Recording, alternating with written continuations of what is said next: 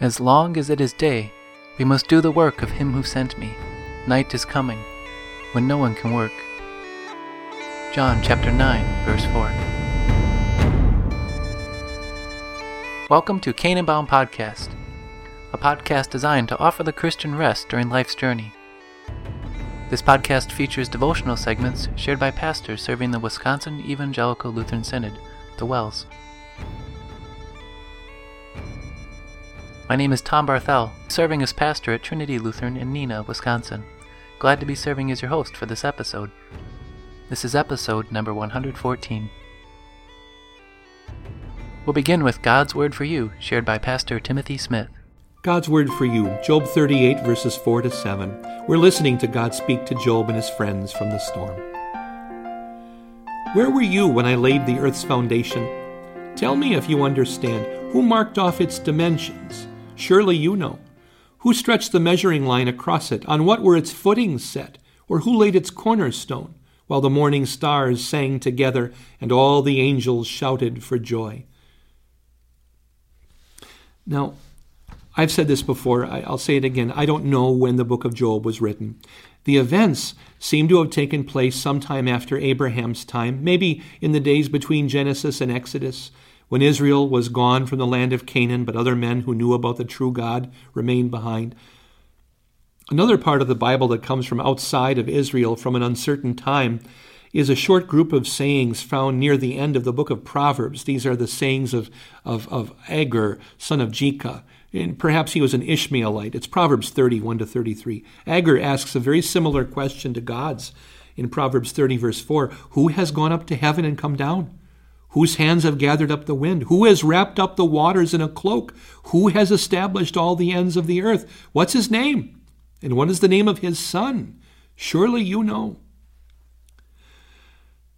Wow, God doesn't bother with half measures, does he? Let's go back to the beginning of time, Job. Were you there when I laid the foundation? The same language for laying a foundation occurs in a well-known passage from Ezra. Many of the older people who had seen the former temple wept aloud when they saw the foundation of this temple being laid. That's in Ezra 3. God pictures himself drafting the universe, marking off the measurements and stretching the measuring line across the skies, but no one remembers him doing this. God's construction metaphor continues with the Lord imagining himself digging out the footings of the earth in space and laying the great cornerstone to the music of stars and angels. Of course, God is speaking in figurative language. We know from other parts of the Bible that the tool God really used to make everything was simply his holy word. The Lord spoke, and everything came into being from nothing at all. Although we can notice that this is one of the several verses that shows us all the angels, in Hebrew is sons of God, as in the opening chapters of Job, that they all came into being during the 6 days of creation. That isn't our main point of focus. The point is that when the universe was created, the angels of heaven sang for joy. And that should be our response too. The Lord is good. He is the one who made us and gave us life. Martin Luther said that one of the ways that we praise God the most is when we kiss the forehead of an unbaptized child. Kissing that child not because it is a child that belongs to God through faith, but simply because this is the creation of God. And of course, we want the baby to come to faith. That wasn't Luther's point. But acknowledging that everything, even to many people, the rather disgusting and slimy forehead of a brand newborn baby is the most recent creation of God in the world. We know that we can't answer God's questions any more than Job could, and so we praise him for what he has done. Praise God, from whom all blessings flow. In Christ, I'm Pastor Tim Smith. This is God's Word for You. Here's a song by Stephen Bautista. His Love Will Lead You Home.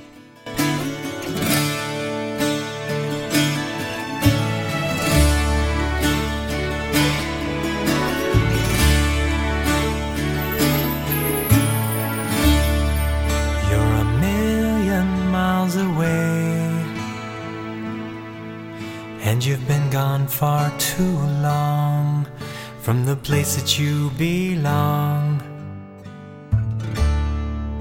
It's where you are meant to be, but you'll never find your way till you call on Jesus' name. His love will lead you home and light the darkened path and be your truest guide until you're home at last. You've been out on your own and lost your way, but His love will lead you home.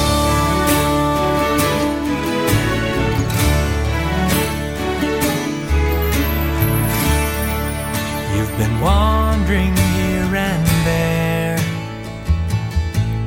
fully guided by the pride from your solitary life. And you may think you know the way, but hiding just beyond the bend is another dead end. His love will lead you home and light the darkened path and be your truest guide till you're home at last. You've been out on your own and lost your way, but His love will lead you home. You were made to go your separate way. You were born to live under God's grace, and now you find you're hopelessly lost. So take the hand of Jesus. His love will lead you home and light the darkened path and be your truest guide till you're home at last. You've been out on your own and lost your way, but His love will lead you home.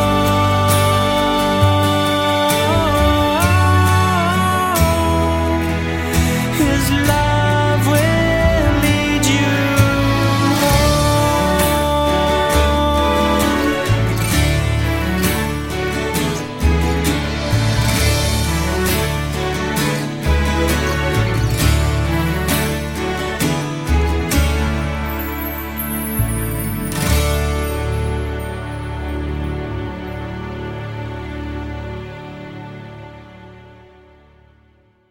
To tell the story, shared by Pastor Luke Italiano. The silences between his parents' shouted insults told Benjamin everything he needed to know. This was his fault, but they didn't want to admit it. Ever since Benjamin had been born, his parents' perfect marriage had fallen apart because Benjamin was blind. And everyone knew that a child wasn't born blind unless the parents had done something terribly wrong. But his father was a paragon of virtue, his mother perfection itself. And so it must have been Benjamin's fault. Every day, Benjamin would wake with that heavy burden of guilt already on him. He would stumble out to his place on the dusty road to beg, and under the hot sun with sweat in his non-seeing eyes, he would beg, he would call out to all passers-by. In Jerusalem, some would stop, and some would ask him, "Who sinned? Whose fault is it?" And Benjamin would never tell them in fear that they wouldn't give the money that he needed. And then, at night, he would stumble home again and give his father those few coins, and his father would look and grunt and say, "Good enough," And his mother would say, "Don't be so harsh." And then they would fight again, over the money, over anything except Benjamin, because it was his fault, and they didn't want to admit it. One particularly hot day, as the sweat dribbled down his face and Benjamin called out for help, a group of people came. By the sound of it, a teacher and some students, and the students asked that ever-popular question, "Rabbi, who sinned, this man or his parents, that he was born blind?" By the accent, they were northerners. They were always good for a couple of coins. They were out-of-towners. They didn't know any better. And Benjamin waited to see what the teacher would say, because based on what the teacher would say, the students would surely give something. So whose fault was it? His fault? His parents' fault? And Benjamin braced himself for the answer. Neither this man nor his parents sinned. What? What? Someone sinned. It's someone's fault that I'm blind. Benjamin held himself back. He reined back his desire to respond to that.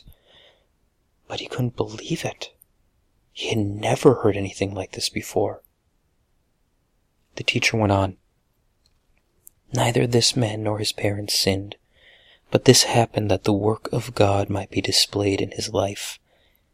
As long as it is day, we must do the work of him who sent me. Night is coming when no one can work. While I'm in the world, I am the light of the world. And then Benjamin heard a noise. It sounded like someone was spitting. And then something cold was smeared on his eyes. And the teacher said, "Go, wash in the pool of Siloam." Well, Benjamin knew the way. He got up and he stumbled down the road. And he reached the cool water and wiped his face clean, and as the water dribbled from his eyes, what was that? He looked up and he saw sky so far above him, so blue, so big, and trees and people. They all had different faces. He knew they all had different voices, but who knew that people had different faces? Look at them all. How do they keep them all straight? How can you ever find one another again? Benjamin closed his eyes to limit it, but he had to open them again. The glorious sight, the wonder. How did anyone not just sit and stare in awe all day? Benjamin had to close his eyes to get home. He couldn't find it by sight, and all the things he saw were so distracting. And he got home, and he looked at his parents, and he said, "Dad? Mom? I can see!" And his mom fell on her knees, shaking her head. She couldn't believe it. And his father looked at him and said, "No, it's some trick. Who did this?" And Benjamin answered, "Someone named Jesus." Now, brothers and sisters, we bear so much guilt in this world, and sometimes we think that something has happened and it is our fault. Remember what Jesus said about the man born blind. Neither this man nor his parents sinned, but this happened so the work of God might be displayed in his life. Now the story, it is true, but it's not done yet. We'll listen to more of Benjamin's story next time. We'll close with a track from the Lutheran Cayley Orchestra, "Lord, Keep Us Steadfast in Your Word."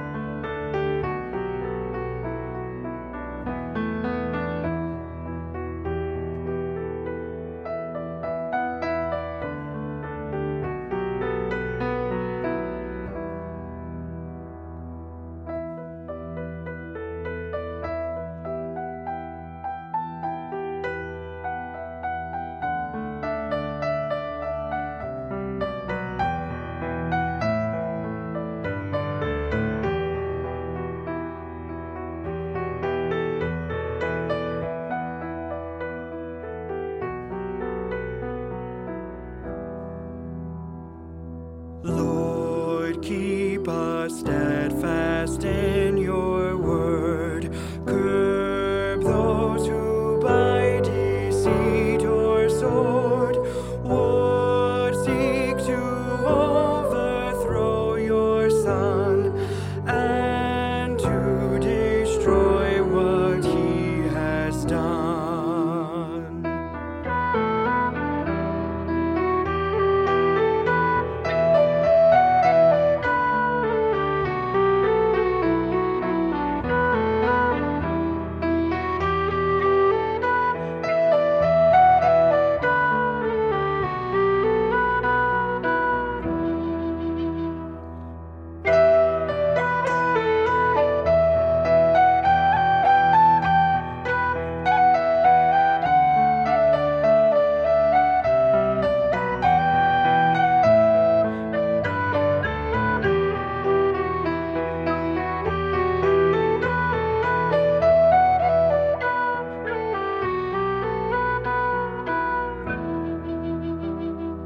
Lord Jesus Christ, your power make known, for you are Lord of lords alone.